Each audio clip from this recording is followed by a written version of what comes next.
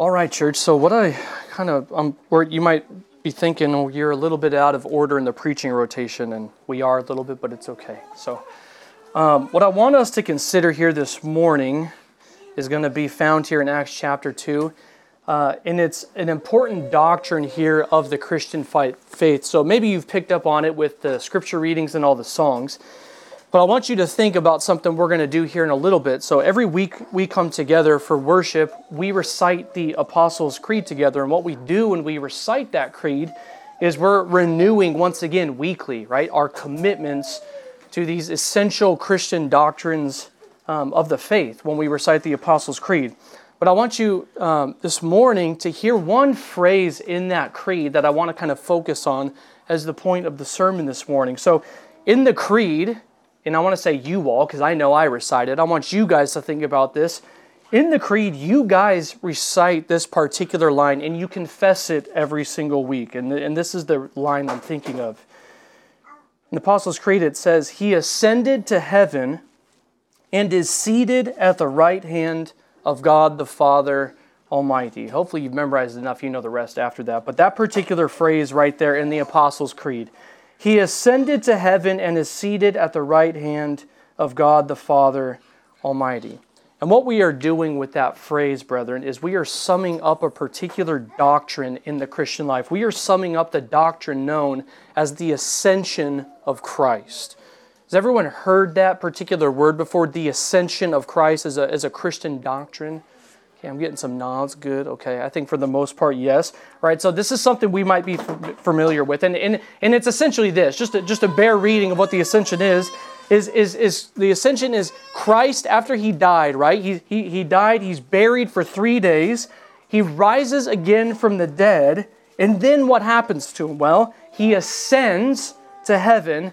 And it says there in Acts and all over the New Testament that He sat down at the right hand of the Father. Right? So this is the basic summation of this Christian this doctrine of ascension. Christ, after He was buried and raised, He went up to heaven. Right? He didn't stay here. He rose up to heaven, ascended to heaven, and it says that He sat down at the right hand of the Father.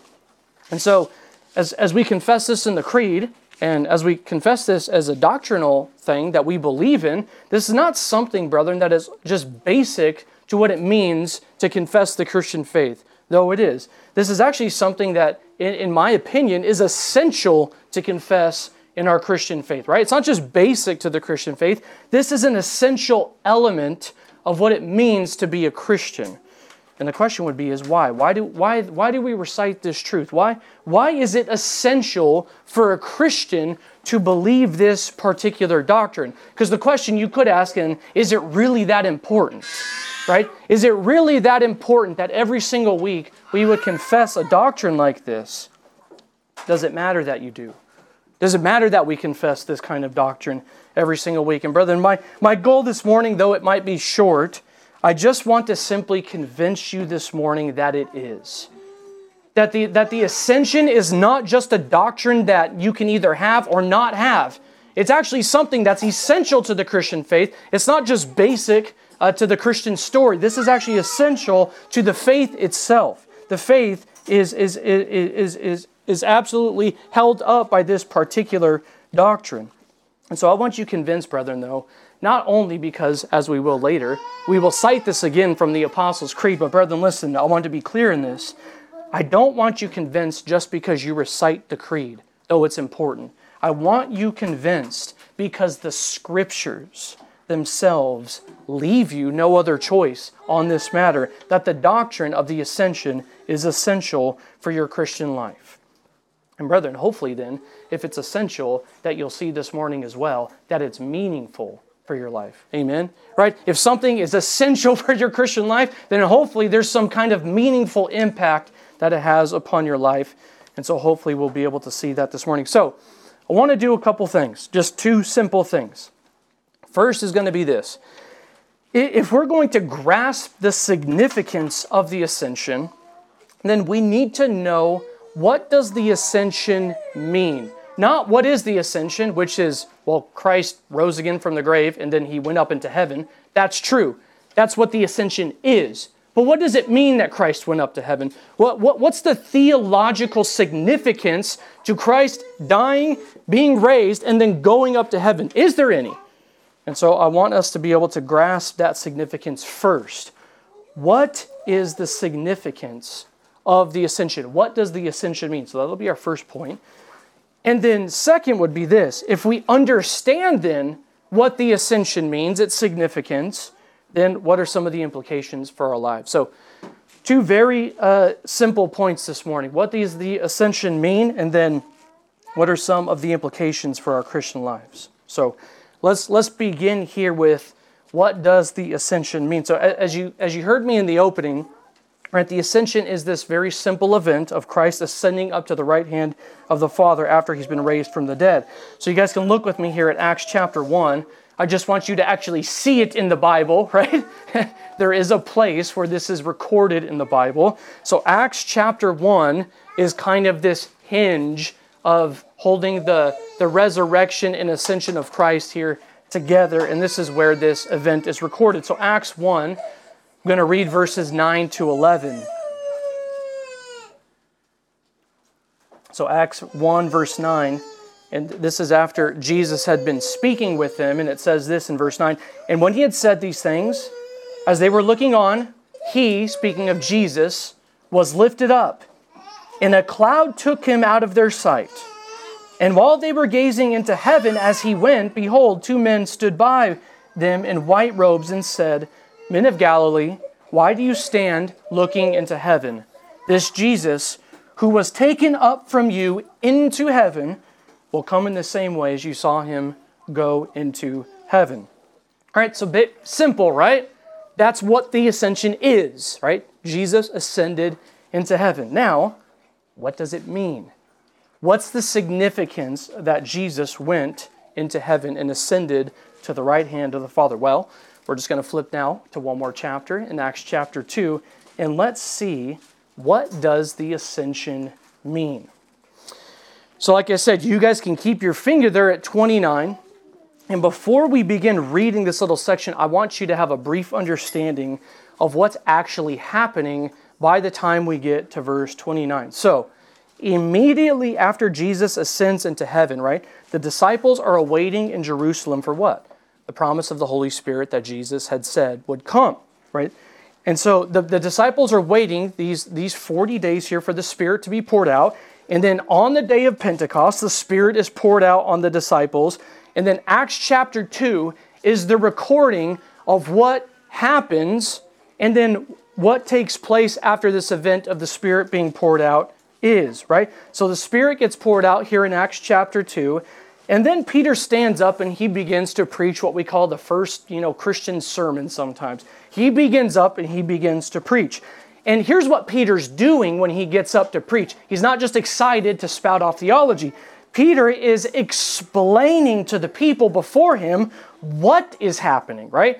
Peter gets up after this event of the Spirit happens, and he begins up to preach because he wants to tell the people before him what is going on before their eyes, because everyone there is confused, right? No, a lot of people around them don't know what's going on, and so Peter's going to get up, and he's going to begin to tell the people, here is what is happening, but most importantly, and in our section here today, he's going to tell you why it's happening, right? He's not going to tell you what's just happening in these events. He's going to tell us why it is happening. And he begins here by giving two theological explanations for what is happening before these people. The Spirit's poured out. What on earth is going on? Well, Peter says two things. He says, one, listen, the Spirit has been poured out in fulfillment of Old Testament promises. That's how he begins his little message right here.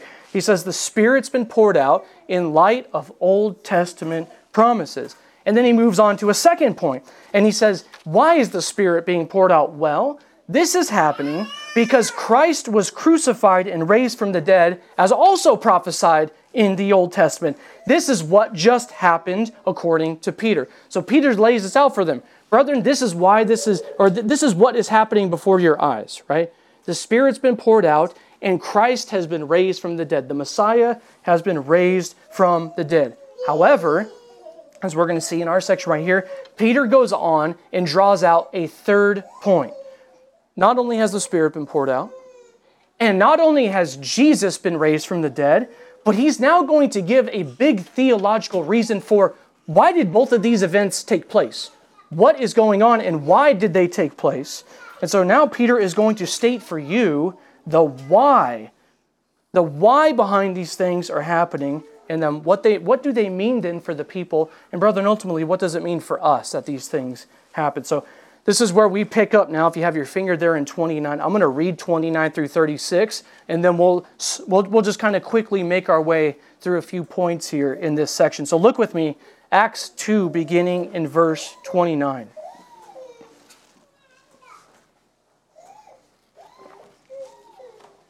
So Acts 2, beginning here in verse 29.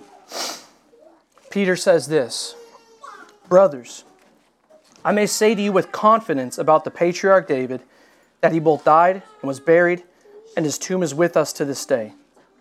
Being therefore a prophet, and knowing that God had sworn with an oath to him that he would set one of his descendants on his throne, he foresaw and spoke about the resurrection of the Christ, that he was not abandoned to Hades, nor did his flesh see corruption. This Jesus God raised up, and of that we are all witnesses. Being therefore exalted at the right hand of God, and having received from the Father the promise of the Holy Spirit, he has poured out this that you yourselves are seeing and hearing. For David did not ascend into the heavens, but he himself says, the Lord said to my Lord, sit at my right hand until I make your enemies your footstool. Let all the house of Israel therefore know for certain that God has made him both Lord and Christ, this Jesus whom you crucified."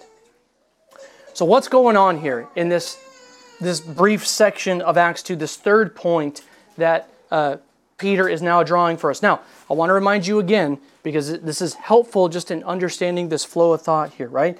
This is Peter's third point in this section, right? He has just explained what has happened before the people's eyes. The resurrection of Christ has occurred. Many of the disciples there had seen the risen Lord Jesus, and all these people have now experienced the outpouring of the Holy Spirit. And now in 29, Peter wants them to understand why. Why have these things happened? And notice Peter's first point. He just tells you right off the bat, why has this happened? And his answer is, because God had sworn an oath to David that one of his descendants would sit on his throne. So look there again, 29 and 30. Listen to what he says. He says, "Brothers, I may say to you with confidence about the patriarch David that he both died and was buried, and his tomb is with us to this day. Being therefore a prophet," and here's the key part, "and knowing," so here's what David knew, "and knowing that God had sworn with an oath to him that he would set one of his descendants on his throne." So Peter's doing this. He's reasoning with the people here. He's saying, look, the reason the Christ, who is David's son, who's this great Messiah, right? The reason these events have taken place, that the resurrection took place, that the Spirit's been poured out, the reason this has taken place is because God had sworn to David that one of his sons would sit and rule and reign forever. This was an oath that God had made by swearing to himself, and that this had to be accomplished by one of David's descendants, right? So the promise was never ultimately to be seen accomplished in David, and we know this because Peter stands up and says, "Brothers, David's in the grave." This was not ultimately speaking about David. This was speaking about someone greater. It was speaking about the promise that God had given to David. Hey, one of your sons is going to reign. And God banked his name on that. And so Peter's telling the people, there's a reason why the Messiah had to be raised. And there's a reason why the Spirit had to be poured out. It's because God had promised by an oath to David that one of his sons had to rule, right? And then he tells you who this son really is. We get the full name, right? Because who is this Christ? Well, Peter declares that there in the next couple verses. This Messiah is none other than Jesus of Nazareth, right? He says, he foresaw and spoke about the resurrection of Christ, ... And then he goes on and says, this Jesus, right? This Christ, this Messiah, this Jesus, God raised up. So Peter is reasoning with the people here. And he's telling them, all these things have taken place before your eyes. The resurrection and the outpouring of Spirit. The reason these things have taken place is because God has promised to David that one of his sons, namely the Christ, who is Jesus, would become king and sit on his throne forever and rule. Right? This, brethren, listen to this. This reason, this oath that God had sworn to David that one of his sons would rule is the reason. Listen to this. This oath to David is the reason why the Christ had to be raised. This is why the Messiah had to come out of the grave. Because God had sworn an oath that David's son would reign, right? He had to be resurrected by God in order for the promise to stand, right?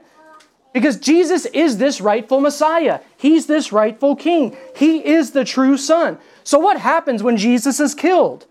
The oath is in jeopardy, right? If you kill the heir who's supposed to rule, he's not reigning. He's not sitting on a throne. He's not exalted. In fact, he's in the grave seeing corruption. And so Peter is reminding the people, the things you see before your eyes, the resurrection of this Messiah, the outpouring of the Spirit, it had to happen. Why? God swore an oath to David and said, your son will sit on the throne. And so he had to raise him from the dead. He had to raise him from the dead. Otherwise, this oath is in jeopardy. God's name is at stake. And so guess what? God raised him.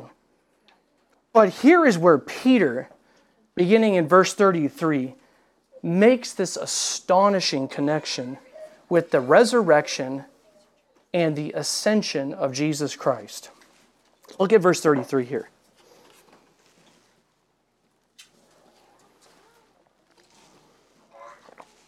Notice this connection that Peter makes at verse 33. I'm going to read that first phrase there. Being therefore, right? So he's given a reason now, coming off of 32. Being therefore exalted at the right hand of God, right? So look there at 33. This comes right after 32, where Peter says that this Jesus God raised up, and of that we are all witnesses. And now in 33, Peter can make the connection between Jesus being raised and Jesus' ascension and speak of them like two sides of the same coin. He immediately switches his word and his verbiage here and now begins to speak of the ascension of Jesus Christ, or as we could say, his exaltation, which is his ascension. Peter makes this inseparable connection between 32 and 33 by telling us that there is a vital connection between the resurrection and ascension of Christ. And the reason for this is what I've already stated. And so when you ask yourself the question, how can Peter say Jesus was raised up, and then in 33 he says, being therefore exalted? Well, exaltation and resurrection, I didn't think those were the same exact things. And while they're not the same exact things, they come together. This is a packaged meal right here. If you got resurrection, you have exaltation. And so how can Peter just switch between the resurrection of Christ in 32 and then start talking about his exaltation in 33? Well, brethren, it's because these two things are inseparable. Why was the Messiah raised from the dead? Because, as Peter's already told us, God had sworn an oath. He had to come up out of the grave. Why? Because his rightful place from all of history for all of time was to sit at the right hand of the Father. It was to sit on a throne. He had to be put there. But in order to be put there, brethren, well, he had to come out of that grave. He had to come out of that grave, which tells you this, brethren, that what Peter is doing and telling you right here is very important about how we think about the resurrection and the ascension. This is not a magic act. God didn't raise Jesus from the dead because he wanted to just raise somebody from the life and say, ooh, look what I did. Look, I raised this guy from life. No, brethren, listen. The reason Jesus had to rise from the dead was so that he could ascend. And in order for him to ascend to his rightful place that was prophesied from long ago in the Old Testament, God had to raise him. Because if he raises him, guess what he's going to do? He's going to ascend. He's going to raise him up from the dead, and he's going to ascend to his throne. And these two things are rightfully connected. This right here, brethren, is the why behind the resurrection and behind the outpouring of the Spirit.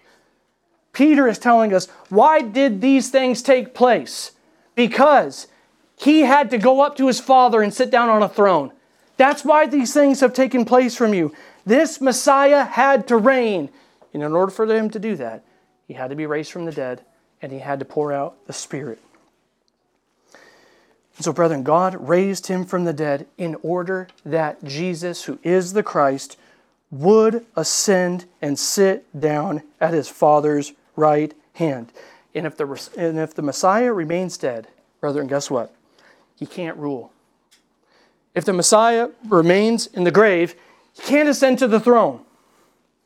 And so he was therefore raised from the dead in order, brethren, in order to be exalted and to be seated at the right hand of God to rule as king. And brethren, this is the why behind the ascension. This is what the ascension means. That Christ, being raised from the dead, can now rightfully go up to his Father and sit down on his throne and begin to rule and to reign as the rightful king, because God had sworn an oath that it would happen. And so the ascension of Christ, brethren, then is this. The ascension of Christ is not just Jesus going up to heaven, performing some miracle. The ascension of Christ is this crowning event. It's like a king gets made in England and they have this whole coronation ceremony where they lead in procession until the crown's set on his head. This is what the ascension of Christ is.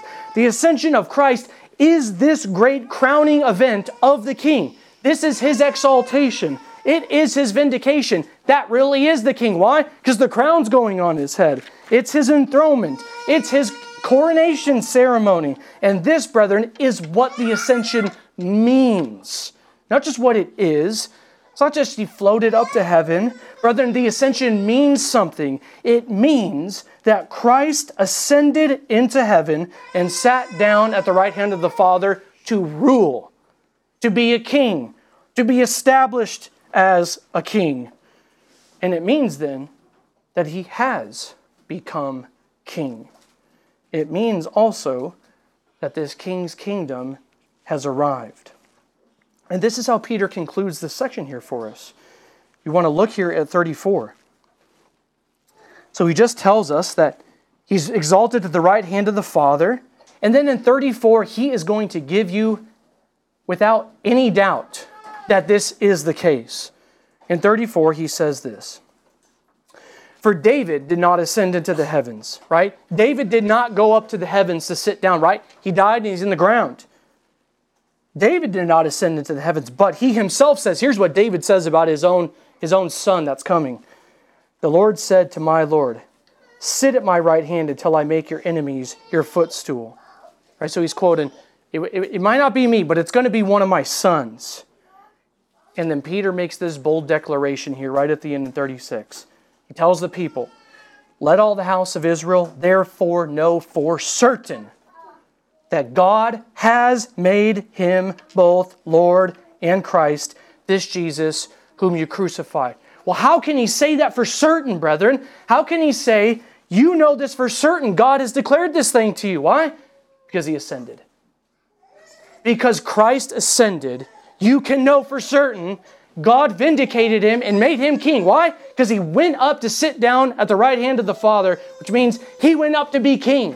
He went up to his rightful place. He went up to rule and be established as the rightful king.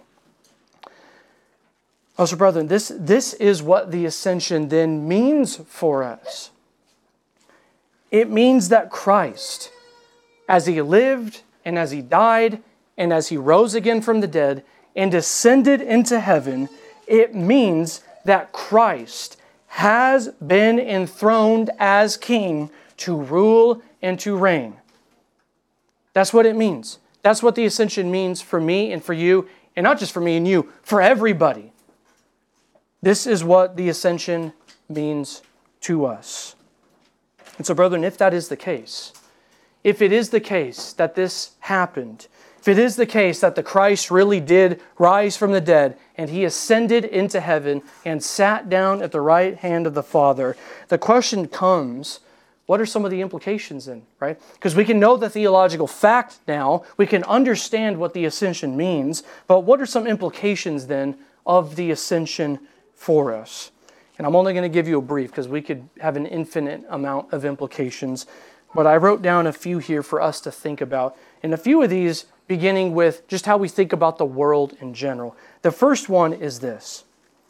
The first implication, I think, of the ascension of Jesus Christ is all men must bow the knee to Him. Because this is the apostles' call to men as they preach this good news. You go read throughout the book of Acts, every time the gospel gets preached, the end conclusion is, therefore you must repent. Jesus has been installed as Lord and King. How? He ascended. He went up into heaven and sat down at the right hand of the Father, which means He's the King. Therefore, there's only one response in light of this. There's only one that God will give, and it's that you would bow the knee, which means this. You would submit. That's what bowing your knee means. You submit to Him. You repent and turn to Him. This is the only proper response to this great news. Because, brethren, listen, the ascension really is great news. It means the King has arrived. It means the King is ruling. It means He's reigning. And so, brethren, as this Lord of glory gets proclaimed, that the Father has installed His Son on His throne because He's ascended into heaven, allegiance has to be given to Him. Men have to come. There's no option. This is the language of Psalm 2. Listen to this, Psalm 2.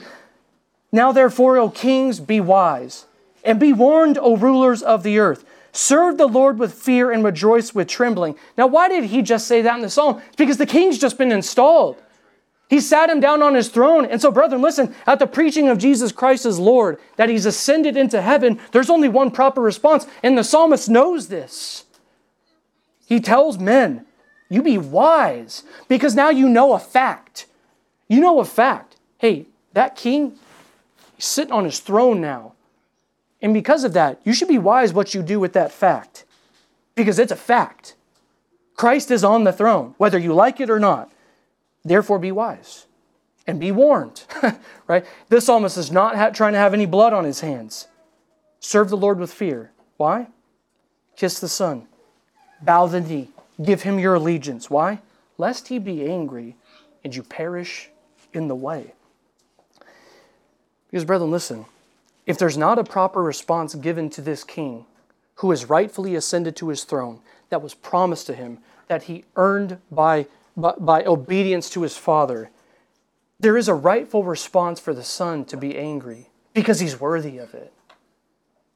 He's not just angry because He doesn't get a fan club full of people. He rightfully has indignation against those who would not come because it's the best thing for them and they are rejecting it.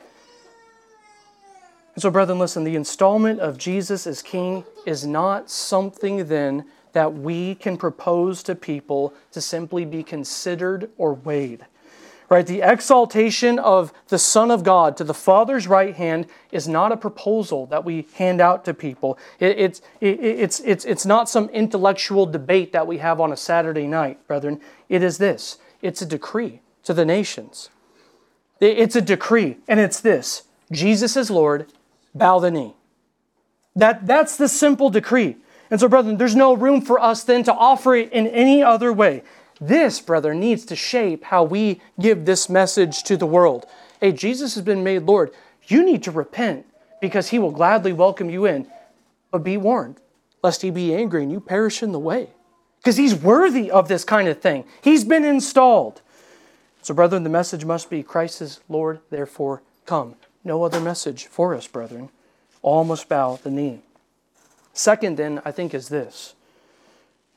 Christ's kingdom, then, His rule, His reign, is a present reality now. Because let me ask you guys the simple question. I'm not asking to be trite or anything.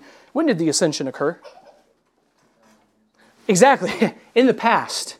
right? The ascension occurred 2,000 years ago in the past. And if it did, that means that the reality of Christ's rule and reign began 2,000 years ago, right? It's not something that we're waiting for in the future. And so there's two important aspects to this, brethren. It's the reality that Christ's kingdom is a present reality. It is now.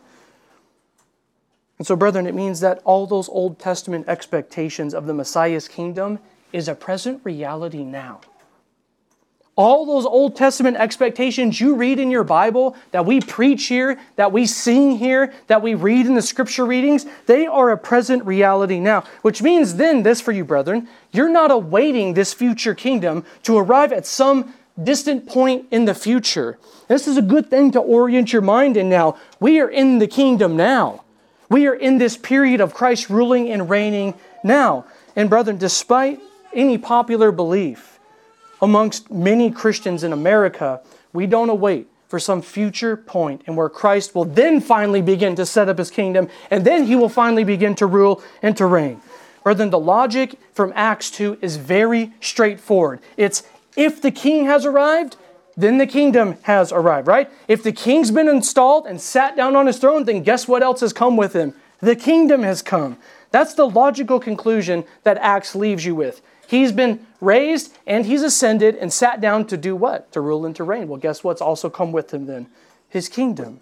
And so, brethren, listen, the ascension then means then, if Christ ascended, which, amen, He has, then this means He has been enthroned as King and that His kingdom has begun. Brethren, we're not awaiting it. It's a present reality now for the Christian and for the world. But second, I think there's another important aspect to this.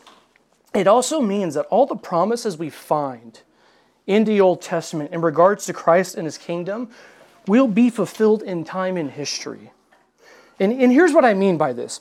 Because I can't give every Old Testament promise and expectation of the Messiah, but let me give you just a few, right? This expectation in the Old Testament, what's going to happen when Christ and His kingdom come? Well, a few things. He's going to save the nations, right? Can I get an amen on that one? Is that what He's going to do? We just sing all those songs? Yeah, amen. He's going to save all the nations. He's going to defeat all of God's enemies. And the establishment of peace and righteousness throughout the earth will fill up the whole earth before Christ returns. Amen? Isn't that some of the major promises of the Old Testament? They are. And so, brethren, it means then this. If those promises are promises of the kingdom, then we have expectation that those promises will be fulfilled in time and history and not when everything's said and done. Does that make sense? Right? This is what I mean by saying Christ's kingdom will be fulfilled in time and history. Those promises have become a reality and will be fulfilled until Christ returns. So this means then that all of the promises of the kingdom in the Old Testament will find fulfillment in time and history before the end of history when Christ returns, brethren. And because it's the inevitable result of what Christ Himself started. He began His reign, which means He's beginning to unfold all of these promises in time and history. And so I think for us, brethren, that is something for us to note. That Christ's kingdom is a present reality now, which means we don't await for something further to happen in the future where Christ begins to then set up His kingdom. And also, brethren, we have this great hopeful expectation that all of those wonderful promises we find in the Old Testament, they're going to happen in time and history. And now you may not see all of them, but you can bank on the fact that they will happen because He's ascended. He sat down, and now everything's coming to pass that has been promised. Third, then, and I really want this one to orient your minds. Brethren, history has a goal. Right? Because if I ask you guys a question, where's all of human history going? When you look at all the events going on over the past however many hundreds, thousands of years the earth's been here, where's it all going? Because historians like to argue about where all this is going. They don't know where all this is going.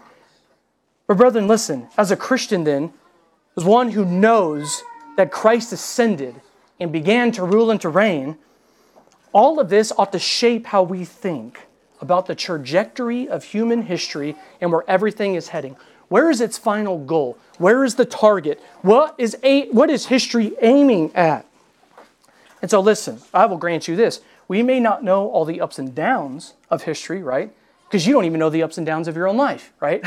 We may not know all the ups and downs of history, but brethren, listen, we can, with Peter, have certainty about where it's ultimately heading, right? Christ is ruling and reigning until he has put all of his enemies under his feet. Now, I don't know every step in between that, but I do know that that reality is going to come to bear, and it will be the goal of history. And so I can begin to orient myself about how I think about time, how I begin to think about history. Brethren, this is the goal. There's only one reason why human history is still continuing. It's because it's continuing for the single purpose that Christ's kingdom would expand till it fills the whole earth. That's the only reason why human history is even continuing on. Because that's been God's goal, which, brethren, that needs to be the way we think and needs to be our goal. We need to be oriented around that end.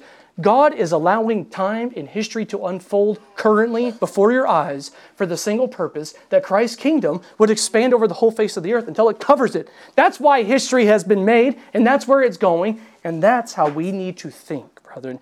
You need to think, you need to talk, you need to act, you need to eat, sleep, and breathe this way of life, because this is the biblical way of life. And this truth, brethren, then needs to become an all-consuming reality for you. Let it eat up everything in your life. May it be like your true compass north. Christ is going to have the world. That's where history is going. And so a couple practical implications for us, just as us Christians here in the room. Brethren, we need to be about making disciples of the nations. This should be, this is one we obviously know, but brethren, it doesn't bear without repeating here, that the implication for us is this. If he really has been made Lord, and the decree to men is to, you come find refuge in the King, then brethren, we ought to, listen, we ought to, not we should, not we should try. Brethren, we ought to go and make disciples and teach them the way of obedience to Christ as Christ himself has commanded us in the Great Commission. Brethren, what other action could there be at the pronouncement, Jesus is Lord? How would his people respond? Well, what do his people begin to go do? They start going and telling everybody, hey, Jesus is Lord. We got to go tell some people about this thing. If this really is the King over the universe, the King of Kings, Lord of Lords, he's really sitting over all things, and everything's being directed towards his end, well, we got to open our mouths, brother. We got to tell people about this, that men have to come. Because history's heading this way, but brethren, none of that will happen unless it's through us. If we don't open our mouths, the proclamation of the gospel does not go out. This kingdom reality does not come to bear upon the souls of men. It's got to come to bear upon them. Jesus is worthy of every man. It's got to be spoken and come to bear upon human beings because Christ is Lord. And so we need to call them, brethren, and this is our task. And this task, brethren, flows directly out of this great doctrine that we confess, that Christ ascended and is seated at the right hand of the Father. Therefore, we got to go. We got to tell some people. Another one would be this. Brethren, if that's going to be the orientation of your personal life, to go, to make disciples, to teach them the way of obedience to Christ, then, brethren, you need to plan and work with the future in mind. And here's what I mean by this, right? We need to begin planning and working and thinking in all things that we do in life, raising our families, doing our jobs, fellowshipping with the church, planning all these endeavors to go out and to do this or to do that. We need to plan and work with the future in mind because we know that the future has this great goal set before it. Christ is going to have the world. And so we need to begin planning with that kind of future in mind that, hey, guess what? We have time to accomplish this and go see this through. Therefore, we need to plan and to work towards an end. We need to plan and to work as if, hey, this thing is going to come through God's people. So we need to actually kind of plan for this thing, not plan for, I don't know what's going to happen. Maybe Christ will just come back and drop a bomb on the whole world tomorrow and it'll all be over, said and done. So who needs to plan for anything in the future? Well, brethren, listen, if Christ is ascended, then we know what the plan is. He's coming for the world. He's going to do it through his people. And so that would orient our minds to think about how are we planning and working towards our great future. Because, brethren, listen, too many people if you spend any time on social media, which I would tell you to spend less time on social media, too many Christians are glued to headlines rather than the Great Commission. Right? They're too glued to what's going on about them in politics and the world and this and that and all sorts of other things, brethren. And there's no future planning. There's no future working, brethren. They are not busy about building the kingdom because they don't expect that thing to be built here in time and history. But brethren, if we understand this doctrine of the ascension rightly, we understand not only is there something really great that's going to come and happen to the whole world, but brethren, there's a means by which it comes about. It's God's people planning and working, right? We need to get that in our minds. God's just not going to snap His fingers, and it's all just going to appear out of thin air. And so, brethren, we need to be concerned then about the future in mind and plan and work towards that end. And here's a second reason for why. Brethren, the future for you and for the coming generations is bright. Right? The future is bright. Unlike what you hear everything in the news, that the future is dim, the world's about to burn up in the heat, or we're about to run out of resources, or whatever you hear on CNN 10 every week at school, brethren, the future is bright because Christ ascended. The future is bright. Now listen, here's what I'm not saying. I'm not saying it's easy. The building of this kingdom, brethren, will be hard work. Through trials, through sweat, blood, tears. But it is a bright future before us. The kingdom's going to grow. The gates of hell can't prevail over this thing. Therefore, our work won't be in vain. So, brethren, who wouldn't be motivated then to roll up his sleeves, put his boots on, and say, I'm ready for the hard work, even if it is hard, because it's worthy. It's worth the work, and there's a bright future ahead of us. So, brethren, then lastly, in all of this, the biggest thing is Christ is simply worthy of all that we do because He's ascended. If we really confess here this morning that Christ has ascended and sat down at the right hand of the Father as the true King and as the true Lord, then, brethren, your King is worthy of your whole life, and He's worthy of all of your life.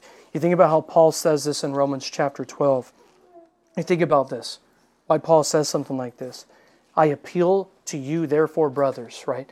By the mercies of God, by the resurrection and ascension of Jesus Christ for the forgiveness of sins and the proclamation of the kingdom of God, brethren, by the mercies of God, to present your bodies as a living sacrifice, holy and acceptable to God, which is your spiritual worship. Brethren, that is how much Christ is worthy of your lives, is that you would throw your body up on an altar like you would have thrown that animal upon the altar to be taken apart and used for whatever purpose God had for it. He's worthy of it, right? He was worthy of the animal. Well, brethren, He is doubly worth you. He is worthy, brethren, of every part of it. We throw our whole self upon the altar because He's King. And we throw our whole self upon the altar because we recognize, brethren, there's no area that Christ doesn't say in your life. Mine, right? He says it about every area of your life. He touches it, and there's nothing that is off limits to Him. We are simply, brethren, called to offer it up. We are to offer it up to Him on the altar because He's ascended, because He's King. And listen, this, brethren, pleases Him. This pleases Him, like the sacrifices of old, rising up to Him in incense as a pleasing aroma. And this pleases the Father as you give yourself wholly to Him on the altar of faith because He desires you. And brethren, listen, and then it's ultimately for your good.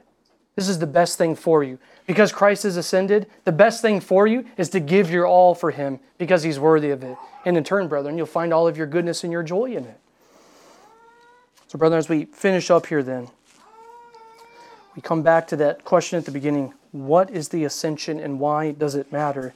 Well, brethren, the ascension is the ascending of Christ to heaven to sit down at the Father's right hand, which means that the ascension of Christ is His vindication as the rightful King, and it is the King's enthronement and coronation ceremony. And because of this, brethren, we know, as we have just gone over a few, the implications of this are vast and deep. It has changed the whole course of human history. That one little act of the ascension has changed the course of human history forever. And brethren, it's changed your life forever. Has it not? It has changed your life forever as it's changed the whole world forever. And so, brethren, listen. Because this thing has happened, and we know for certainty that it's happened, we can confess as we do later on, and we can have assurance that Christ is seated down at the right hand of the Father, and praise the Lord for that. So let's pray.